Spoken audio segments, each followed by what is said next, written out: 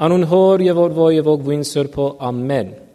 Before we offer our message on today's gospel reading, we have with us here a very special guest. We share a mutual friend, he and I, and also you, as members of this parish, share a mutual friend with him. His name is Hartaniel Findikian. We're joined today by a priest of the Episcopal Church. His name is Father Rick Fabian, and we're so happy to have him here with us. I thought I would just like to ask him to come forward and just say a few words of greeting at this time.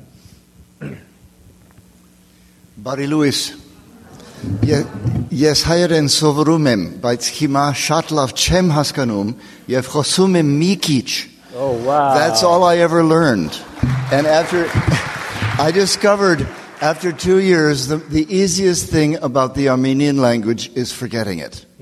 So I hope you will accept in English my greetings from my parish of St. Gregory of Nyssa here in San Francisco, and from my dear friend Daniel Findikian, the professor of liturgy at St. Nerses Seminary, who sent me here telling me that your new priest, Father Mesrop, is a wonderful priest, even if he wasn't one of Father Daniel's students. So you can imagine no professor could have higher praise than that.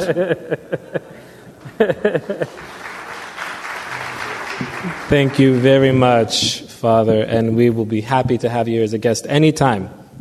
And when you visit St. Gregory's on Potrero Hill, you will find there the same warm welcome I have received here. Okay. I hope you do take that opportunity. I hope you do. And please, if you do, speak to him before we do. Convey our greetings to Hartaniel. We love him very much in this parish. Today, in our gospel reading, we're learning about the ways, particularly in the 6th chapter of the Gospel of John, that Christ is speaking to us and calling us, and the ways in which we encounter him and we can grow closer to him. In this passage, he references a prophecy from the book of Isaiah. And this prophecy says, approximately, they shall be taught by God. Quote unquote, they shall be taught by God. Who is they? Everyone. And then he goes on to say, no one can come to me unless the Father who sent me draws them. Draws them. That's a very interesting word, draws them. Sometimes in a Christian context we talk about calling. God has called us.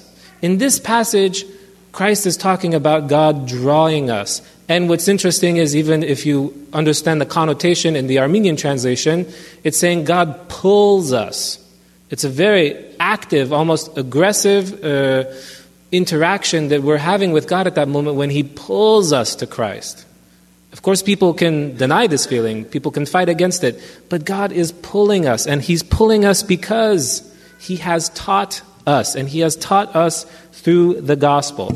As a clergyman, as a priest in the Armenian Church, I'm often asked, why is it that I chose this path? Why is it that I felt that I would submit myself to the process of preparation for the priesthood in the Armenian Church? Why would I think that I was called or worthy? I think that's an interesting question. I answer it a lot of different ways. If you're here in this room and you heard me answer it one way, I probably told somebody else something different. And that doesn't mean that I wasn't being honest. I'm trying to represent the fact that myself and all of us are called and pulled in so many different ways in our lives. It's hard to reduce it to a moment. It's hard to reduce it to one agent or actor in our lives. I knew that I was called because I heard it in my family. I knew that I was called because I heard it in the history of our people. I knew that I was called because I heard it through the glory of this church which we're in at this very moment. And by all of these things, I learned, because God has taught me in the same way that he's teaching you, about myself, about God, about our relationship with him. But this isn't just a story about me being called to the priesthood, or, for example, Father Fabian being called to the priesthood. This is a story about all of us, because in all of these spheres of our lives, we've also been called. In all of these spheres of our lives, we've also been pulled closer to Christ. A parish council member recently, a few months ago, said to me, Derhard, it's very interesting, this was his impression, that within our church and within our culture, that people don't feel comfortable always speaking freely and proudly about Jesus Christ. We speak proudly about our church. We speak proudly about being Christian. But we don't always speak simply, clearly, and proudly about the person of Jesus Christ and his role in our lives. And while I don't believe that that makes us any less Christian, I think that there was some truth in his observation, that sometimes we feel shy to express our faith to one another. We feel shy to witness our faith to one another or share in this mutual experience that we have in the Eucharist, in coming closer to God, in being in communion with Him. We don't always speak openly about that, but that is a powerful experience. I'm going to share one example. Not many of you were present last week while I was not here. I was in Los Angeles participating in a joint divine liturgy, but in my absence, I asked, where's the subdeacon Nishan Keseker, to offer the message. And he did a fantastic job. If you want to hear about that, the audio recording of his message is up on our website on the front page. And Nishan didn't question it for a second. Of course I would love to preach about the gospel to you. Was he called to be a priest? Let's cross our fingers. I don't know. He's laughing. But the point is, we should be proud for that opportunity to speak openly to one another about this person who is our Savior, about this person who loves us, who died for us, who was resurrected, and who was also calling us to that same resurrection today. It's important for us to be open, to be proud, and to be willing to share in this faith, because in the world that we're a part of today, we see that being less and less the case. Particularly in the generation to which I belong. As a millennial, I wouldn't say that amongst our people and in our community, atheism has ground itself, has found a foothold. But I will say that more and more people are comfortable with the concept of being able to say that they're spiritual, but not religious.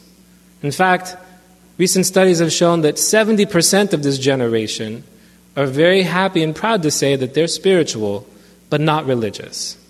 Which is to say they believe that there's a God. Which is to say they believe that there's something more than the physical world that we can touch. There's something more to life than just this empirical experience that we have. They believe that there's something there. And I pray to God and I say thank you for this belief on their part, because that's something. That's some place to begin. But by saying that they're spiritual, not religious, they're saying that they don't accept that there is a path that brings us closer to that spirituality. They don't accept that there is a way or a truth that brings us to God. We believe that the way and the truth and the life is in Jesus Christ and through Jesus Christ. That's our religion. We should be proud of that, and we should feel empowered to be able to share that with one another. It's true that our church can be demanding. Our church can be demanding because Christ was demanding. Christ demanded that his followers repent. Christ demanded that his followers be disciplined. Christ demanded that his followers be compassionate and help the needy, to help the hungry. Christ demanded that we take into account all of those people who are alone in this world.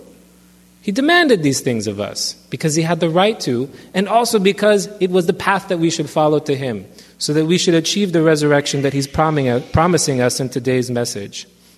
Christ said, "No one can come to me unless drawn by the Father who sent me, and I will raise that person up on the last day."